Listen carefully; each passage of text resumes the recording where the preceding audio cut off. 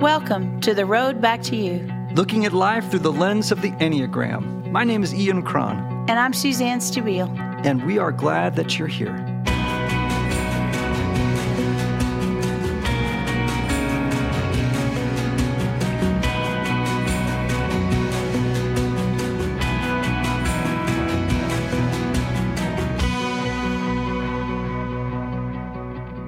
Hey everybody, welcome to The Road Back to You. We're delighted that you're here and giving your time to Suzanne and I today to hear more about the Enneagram and seeing life through the lens of this remarkable tool. Suzanne Stabile, my pal. How are you, girl? I'm really good. It's a beautiful day outside. Mm-hmm. Nashville, the color's pretty. You know, I'm from Texas where the color is lacking. It's khaki. A lot of khaki. A lot of khaki. It's like, fall is khaki, winter's khaki, right? Yeah. We've got a great guest on today. We sure do. I'm not sure how long I've known Patrick, but boy, do I like him. Yeah. Patrick is an 8 on the Enneagram. Did you feel the energy and the intensity of his presence when he came in the room? That kind of larger than life thing that 8s have? Yeah, no, he's just kind of like a close friend to me. I feel protected when he enters the room. Well, that would be an 8 thing too. Exactly. Right? Patrick, welcome. Thank you. We're glad you're here. You're a fellow native resident to me here in Nashville, the Nashville-Franklin area. That's right. And you're at Otter Creek Church, where you are the pastor, or I should say the pastor, right, of college and young adults. Yeah, and that's great. How long have you been at Otter Creek? And you just tell us about yourself a little bit. Yeah, well, I've been at Otter Creek for about 5 years now. So I've been doing that for about 5 years. Before I was a pastor at Otter Creek, I worked at Lipscomb University in the undergrad admissions recruiting area. And that was a lot of fun. Did that for several years, traveling all over the country, talking about Lipscomb. And then I grew up in Chattanooga, Tennessee, and I was born in Birmingham, Alabama. So 2 really neat cities. You're just such a Southern man, aren't you? It's weird. Yeah. Do you feel weird when you go north? Not too weird, because my father lives in Chicago. Oh, there you go. And so there's this kind of Midwest kind of feel that... Yeah, you don't have a thick Southern thing going on accent-wise or anything? No, not too much. Sometimes it'll slip out, and that'll be fine. But for the most part... And I was a communications major, so oral communications, public relations, so... I'm able to mask the Southern accent. I don't, because I love the cadence and the beautiful. I mean, I'm from Connecticut, Southern Connecticut, although Suzanne tells me that doesn't count. And I actually, when I came to the South, I just fell in love with the sound and the lilt and the lyricism and of the Southern voice. You're an 8. We have 8 children. I'm not literally 8 children. We have children who are 8s. I do that every single time, and then you just think, bump. So anyhow, you're an 8 on the Enneagram. That's right. In our book, we call them the challengers. Oh, yeah. Their passion is lust, which is not necessarily about sex as much as it is about intensity. Yes. And, your need is to be strong, to hide or protect vulnerable, tender feelings and innocence. Just trying to help our friends out there who may not be familiar with the 8. You tell us more about what it's like to be an 8. Oh, man. It's, first off, when you discover your number, when you enter into that journey, it is amazing what happens after. It's amazing when you look back at your life and you're able to say yes, yes, yes. And then as you move forward, it's just a beautiful way to move forward, and understanding this is why I feel the way that I feel in my body. This is why I'm reacting to the things that I'm reacting to. And as it's been said in the work that you two have done, you're able to snap back into your true self, which is beautiful. And for me, an 8 has been, I love it, and it's so revealing to me. And of course, like when people get taught the numbers and 8, the 8 folks in the room like really dig that they're an 8 because it's a cool number to be because I'm very passionate about people.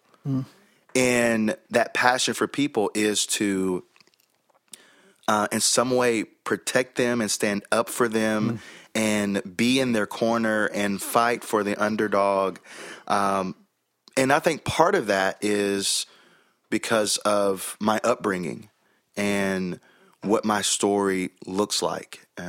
And I can get into that. Why don't you want to? Yeah, Okay, I want go you to. for I it. want to say one thing before you do, though. Okay. The day I taught Know Your Number to the church staff that you're on, we went to lunch, and we were at the same table at lunchtime with some other folks on the staff, and you got up to go get a fork or a napkin or something, and your number had already been taught, so everybody at the table already knew that you were an 8, and it was like that was a way that they could kind of wrap their head around who you are. And a guy that we both like, Rubio, who was there and is on staff there. As you walked over to get the fork, he turned to me and said, "I so get him now." Yeah.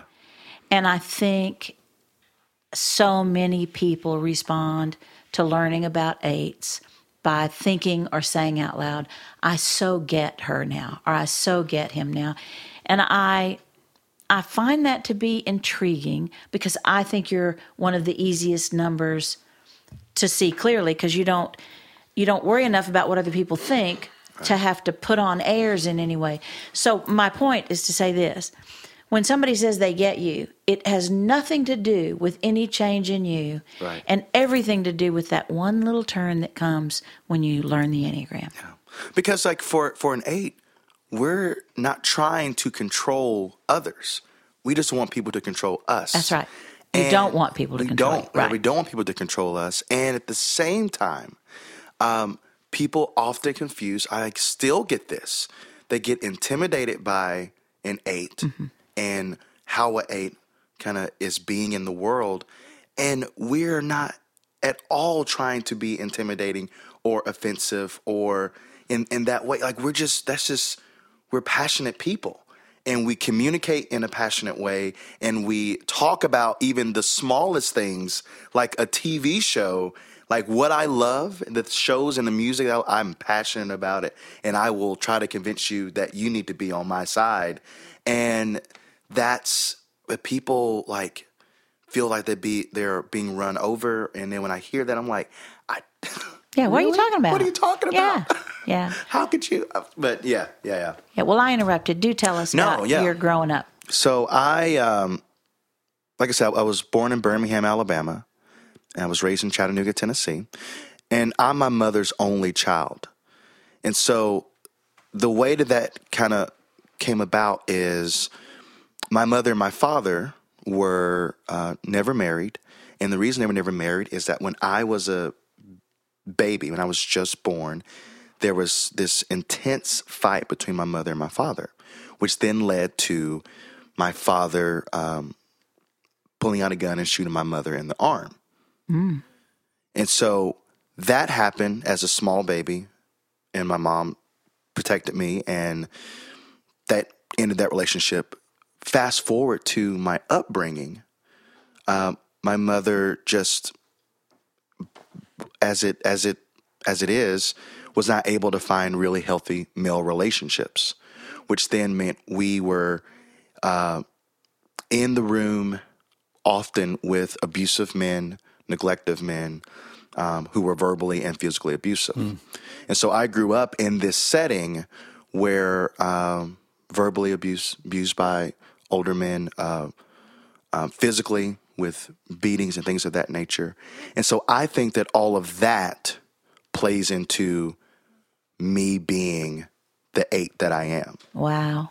And so seeing my mother going through those relationships, myself living through those kind of encounters, only just cemented this 8-ness I think that is right now. The reason that I get so riled up when someone is receiving an injustice or being mistreated, like I cannot. It is all within me to not physically try to stop a situation from happening. I'm just fascinated by that because I didn't know until just now that part of your story. And you have an awful lot of space for people. Yeah. We've been hugging since way back. So it's interesting to me that is there work that you did to be more trusting of other people?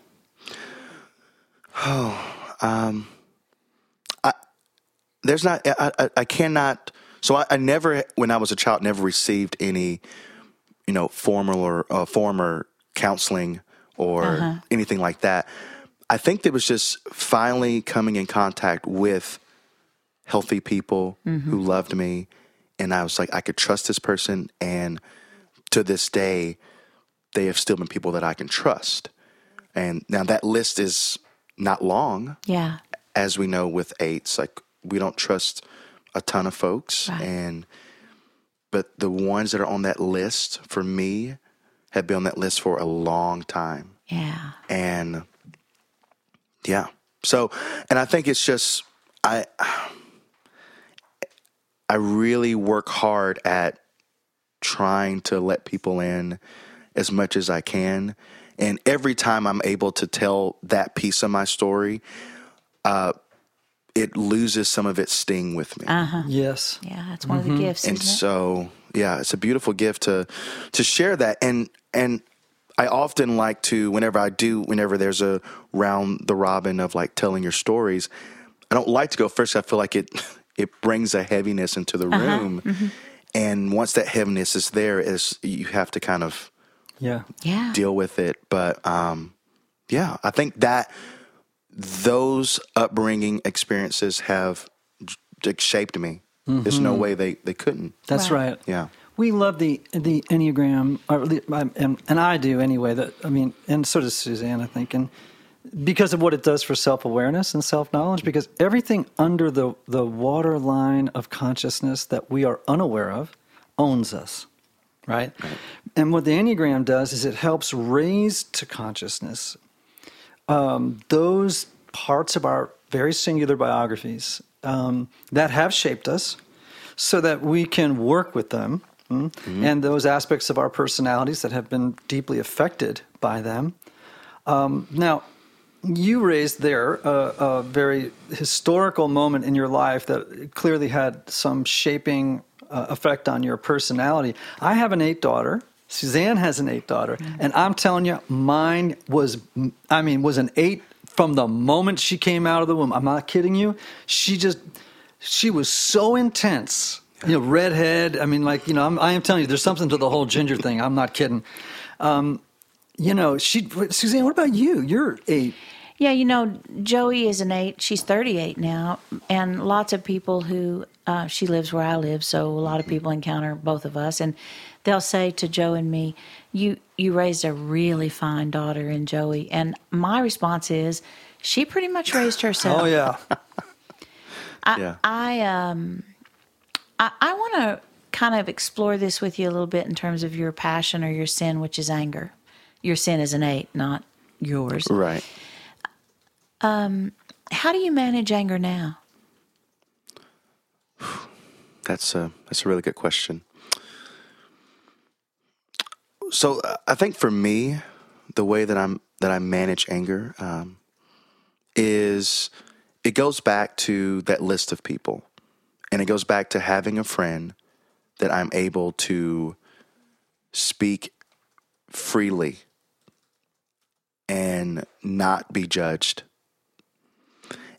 And because of that, that helps release the valve for me, because there are definitely moments where I am angry at a situation, whether it's with a personal situation or with a work situation. I need to be able to unleash that, and I need that person that I'm able to just sit with and just say whatever and however I want to say it.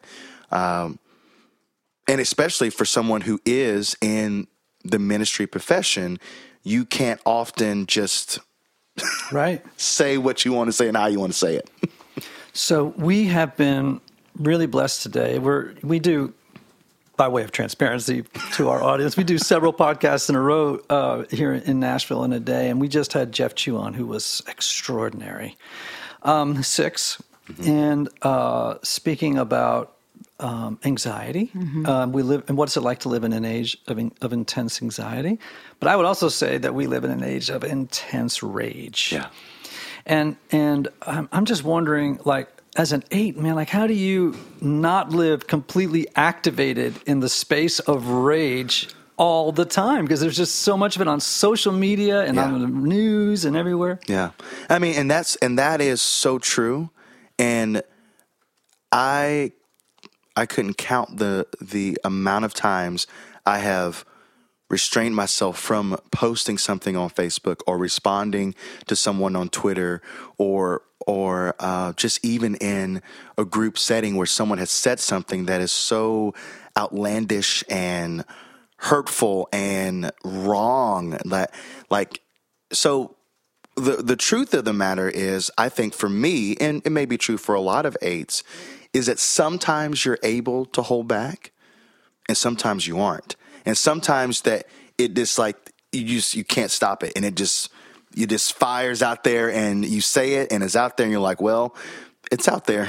I said it, I wrote it, it's done. And at the same time, what I think ends up happening for a lot of 8s, especially for me, I'll speak just for me, is because I can't respond the way I want to respond to this random person or to this office setting or to this person online, is that it ends up spilling into potentially a relationship that is personal, that I know that this person can handle the sparring. And so I may be a little bit more angrier. I may be more angry to a close friend than I would be to a stranger. Right.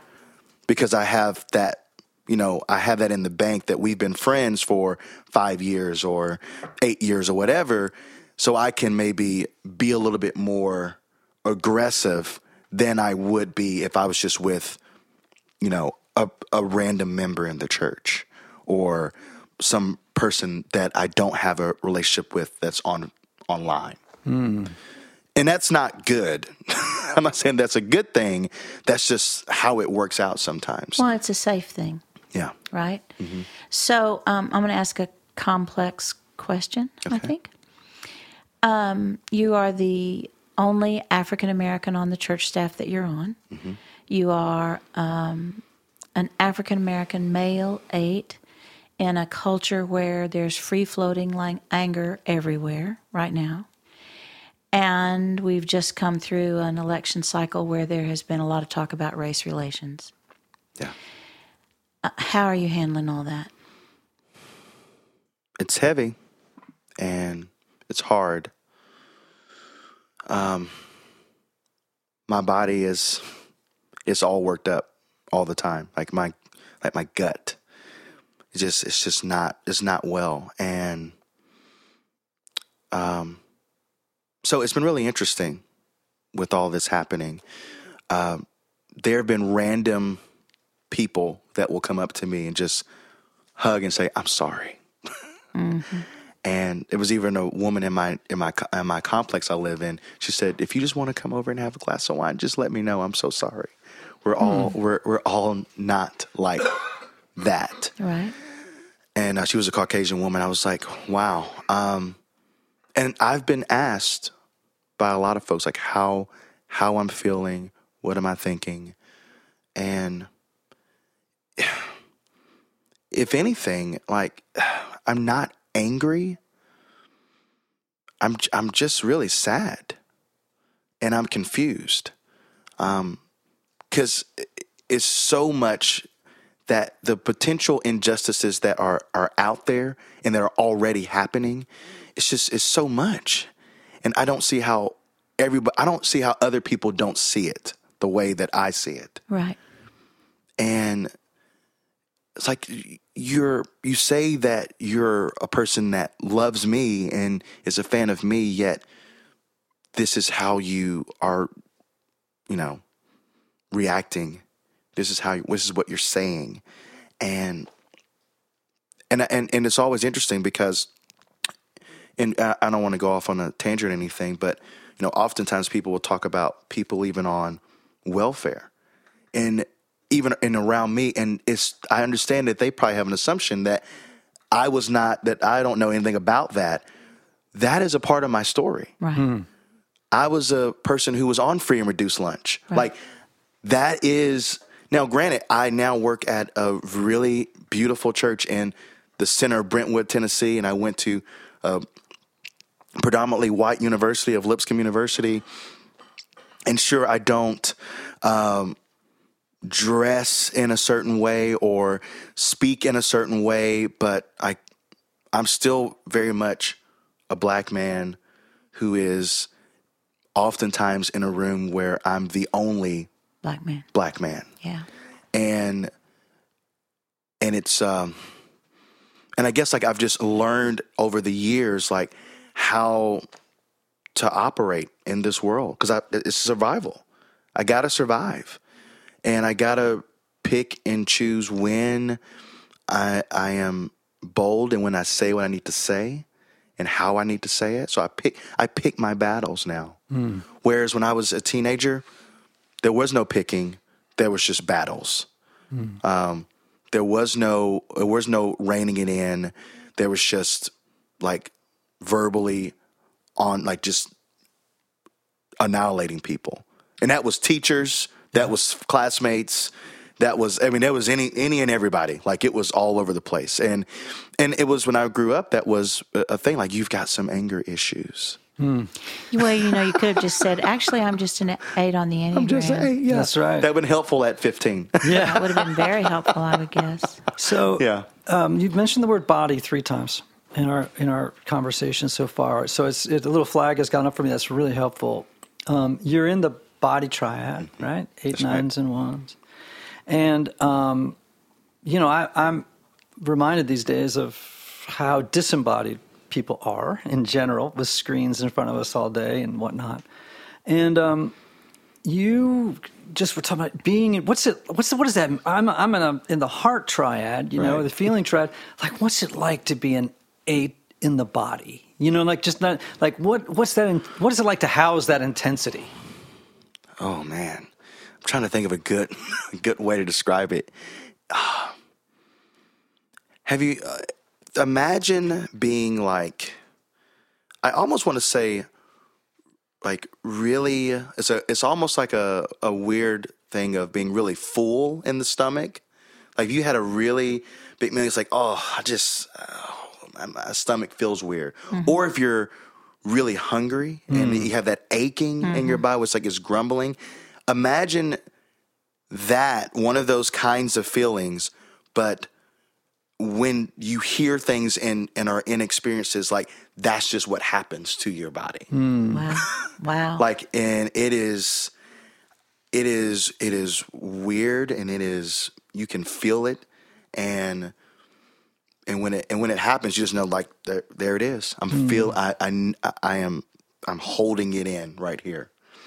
And I think that too is, whatever, some 8s and a lot of 8s have their different vices that they cling to. And I think that's what helps with releasing whatever it is in the body, because there's so much tension and there's so much heaviness that we just hold in our bodies.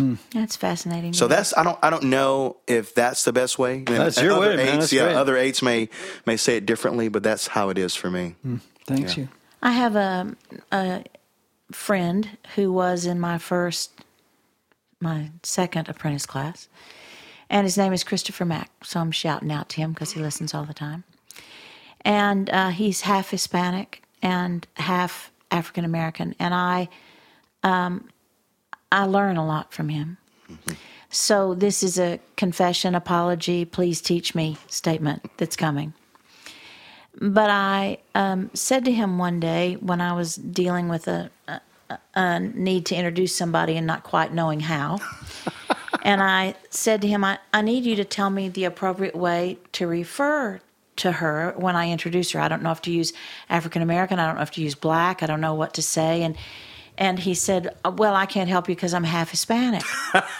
And I didn't know that. I didn't even know that about him. Right. And I responded with, well, it doesn't show. And then I didn't know what to do that. And then finally we're in this conversation, and from the best place in my heart, I looked at him and said, I just don't see color. And he said, that's not helpful. Right.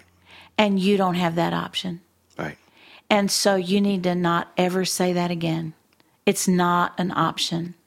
So don't be proud of yourself for it. So that was probably 4 years ago, maybe.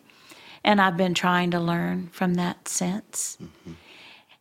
Do you feel like people who love you are trying to, do you feel like they want to talk to you about being a person of color, but don't know how?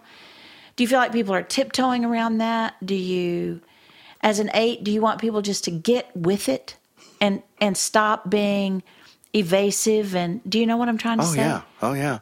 And I think I probably have a combination of people in my life, some that get it and want to have the conversation often and understand that, like, I don't wear this skin by choice.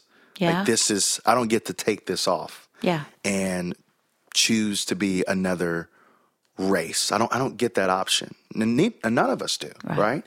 And then there's some people who don't know how to start the conversation.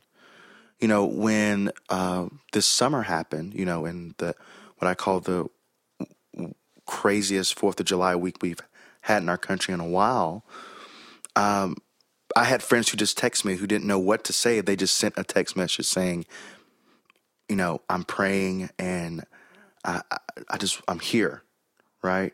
So I have friends who are that, as we say, woke.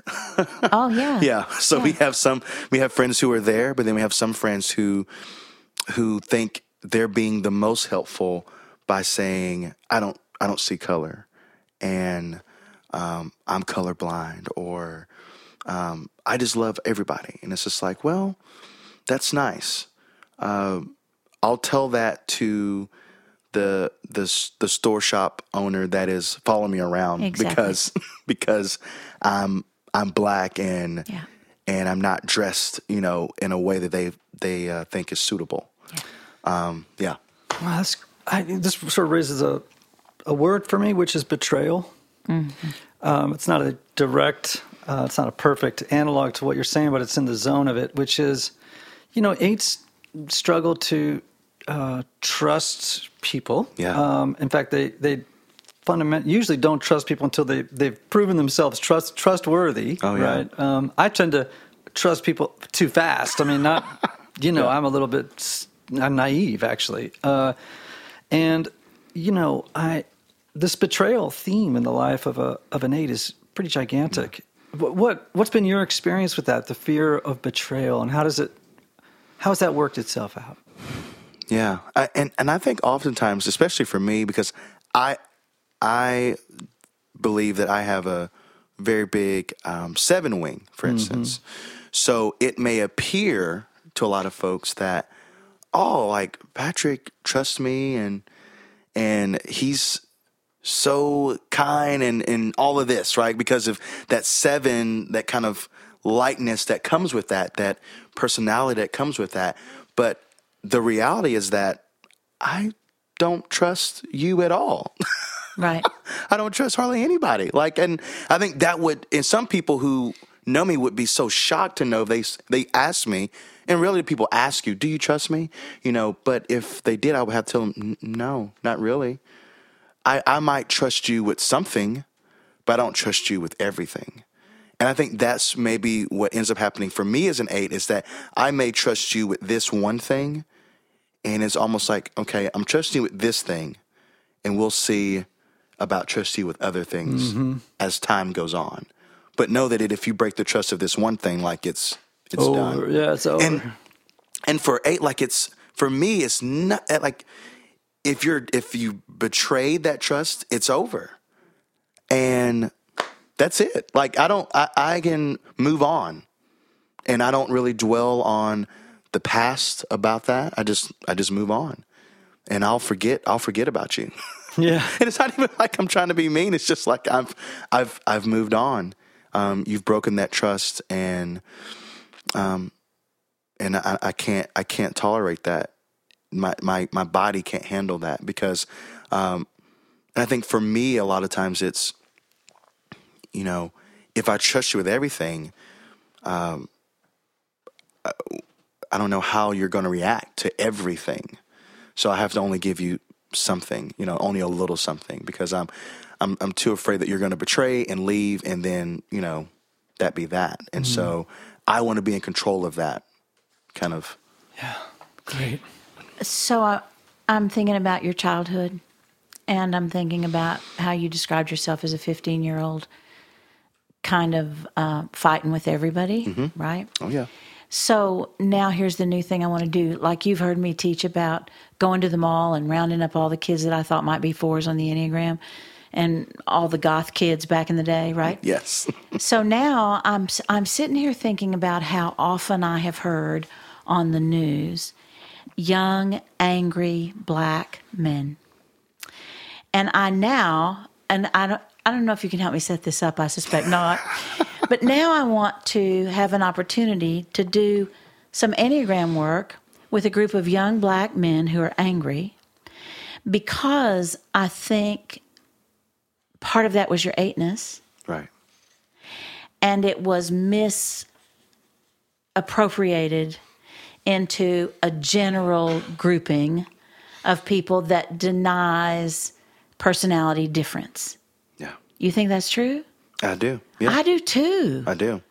I think it's very true. And, and even in the collective black community, like even this kind of work, talking about the Enneagram or doing any kind of counseling or seeking any kind of help for the self and understanding the self is not welcomed by and large. Why? Is it because is it because self-help is so white? I think so. I think it is it's like, that's not for us. Yeah. We don't do that. And we don't have time to do that. We have time to work and survive. And, that whole, even to kind of sidestep a little bit, the whole talk of passion and vocation for someone in the black community, like that's not common language. Right. By and large. Sure, that happens in pockets. Mm-hmm. That happens in definitely in pockets. But by and large, people are like, no, you need to get a job and work because you've got to pay the bills and survive. Right. We have a long way to go, don't we? Yes. So you're a pastor of a church. You're a very good pastor. I know that from our mutual friend, Josh. Oh, yeah. Who I know, but who I know better than you. Oh, yeah. But love, have a great affection for, and a great affection for your church, too. So, spiritual transformation work, that's what the Enneagram's about. It's not just about knowing the features of your number and not doing anything with it. We would say that we all have a personality. Personality is good. But we want to develop self-awareness that we might disidentify with those aspects of our personality that are now in adulthood beginning to limit us and lead us into really self-defeating behaviors that worked as kids, got us through, right? Got you through as a kid, knowing your story. But, there are pieces of it now, man, that are not working at times, right? And there are some that are. So I guess my question for you, knowing you're a pastor, is I'm going to quote a little scripture, which I never do because I don't know as much as I should. Paul says, when I am weak, then I am strong. And as an 8 who struggles probably with vulnerability, how do you work with that in spiritual transformation? Oh, man. When that was quoted in the book, I was like, why did you have to use that? Because apparently it's the only one I know. I was like, oh, man. Wasn't a lot to choose from. I knew, and Jesus wept. I had that one too, but I just didn't think it was going to work. I could have used it for 4s. You could have. Yeah, that's true. Yeah. Now I think of it. And all the 4s in Jesus wept. No, it's...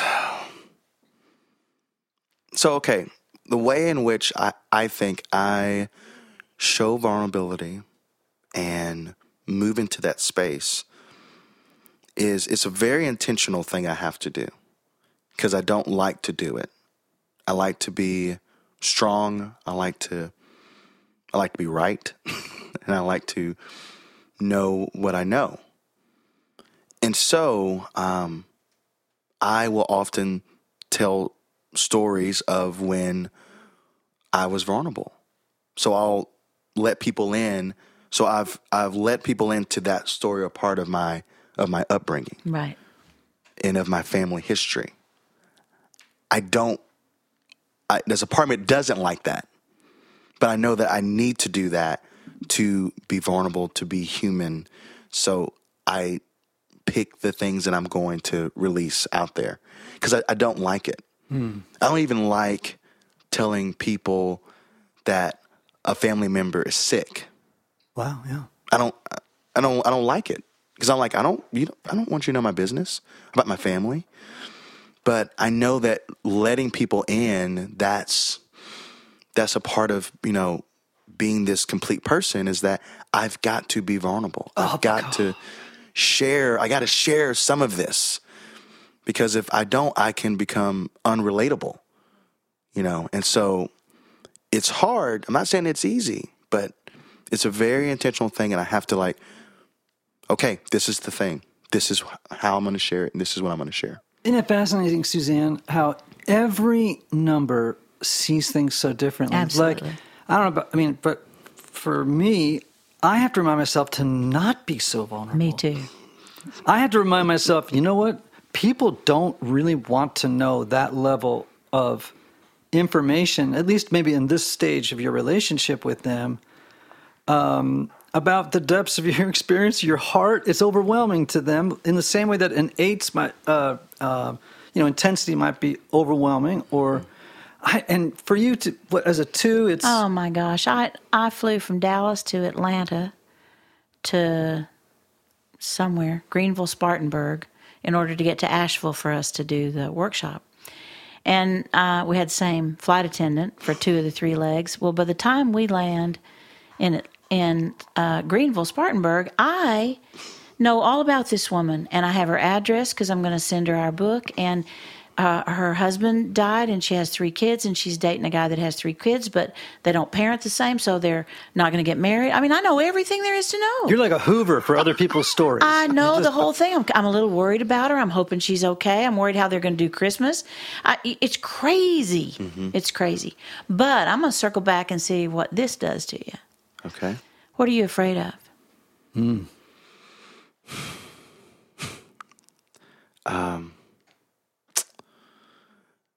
I'm afraid of, man. I'm afraid of people. I'm afraid of the people that I do trust don't receive me back and don't love me back for whatever reason. I'm afraid, and that's why I think I choose the list very carefully because I need those people to be my people. And so, yeah. Fascinating. And that's, but other than that, there's not... Nothing. Other than that, nothing.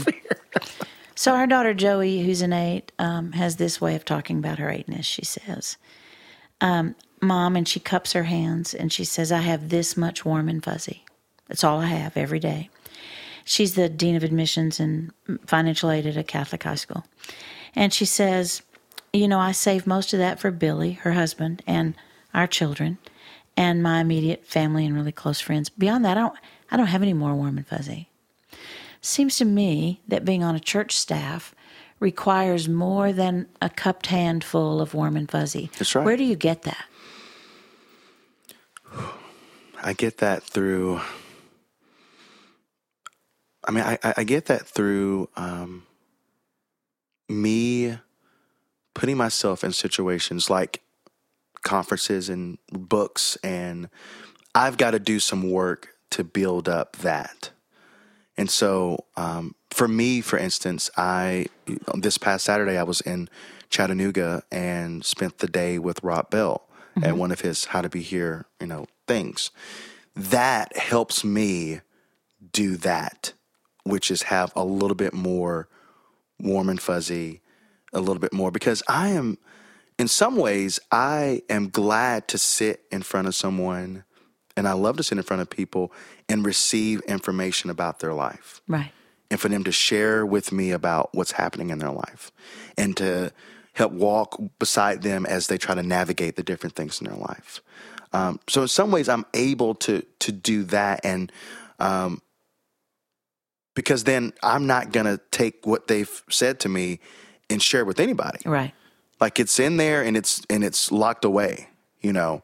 And so, in that way, but it's like, it is true. Like, how do I, and again, I think it's like with the vulnerability, I've got to be intentional about it. You know, I got to be intentional about, you know, hugging people and being okay to be hugged and being okay for people, you know, so it's a decision that you have to make going into the room every day. Yeah.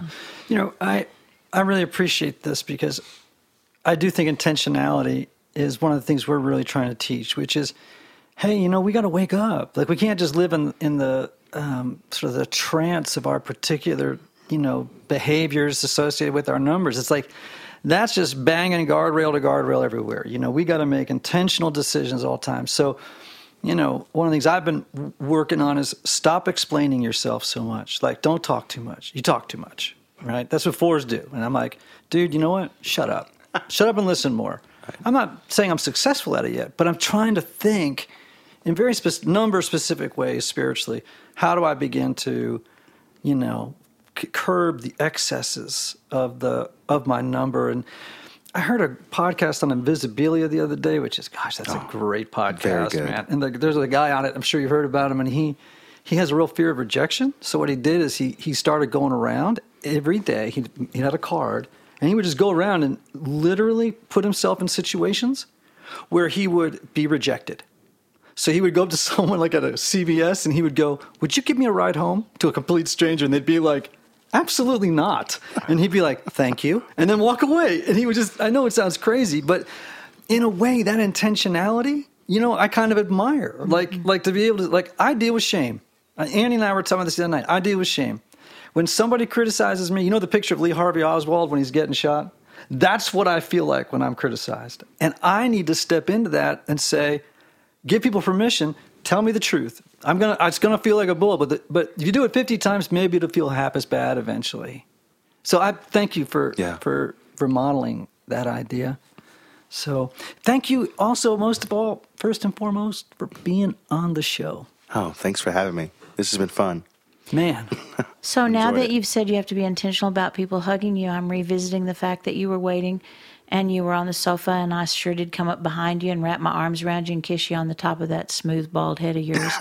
So I hope that was well received. It was well received. Good, because I'm going to hug you goodbye. Yeah. I knew coming in the room, I knew a hug was coming. So Did you brace yourself? I feel like people brace themselves for me. Like, here she comes. Oh, it's good. It's good. I hugged you, but I didn't kiss your That's bald right. head. I just didn't think that was. I don't think we're ready for that. Not ready for that. Yeah, I know most people want to do that, but and some just can't help themselves. They just have to touch my bald head. I'm like, okay, it's fine. Well, ma'am, we're so delighted to have you. Well, and thank you. All of you out there, we've just had a great time learning about eights, and we hope that it was helpful for you and helped you grow in compassion and understanding and empathy for that cohort of people in the world that we so desperately need all that energy.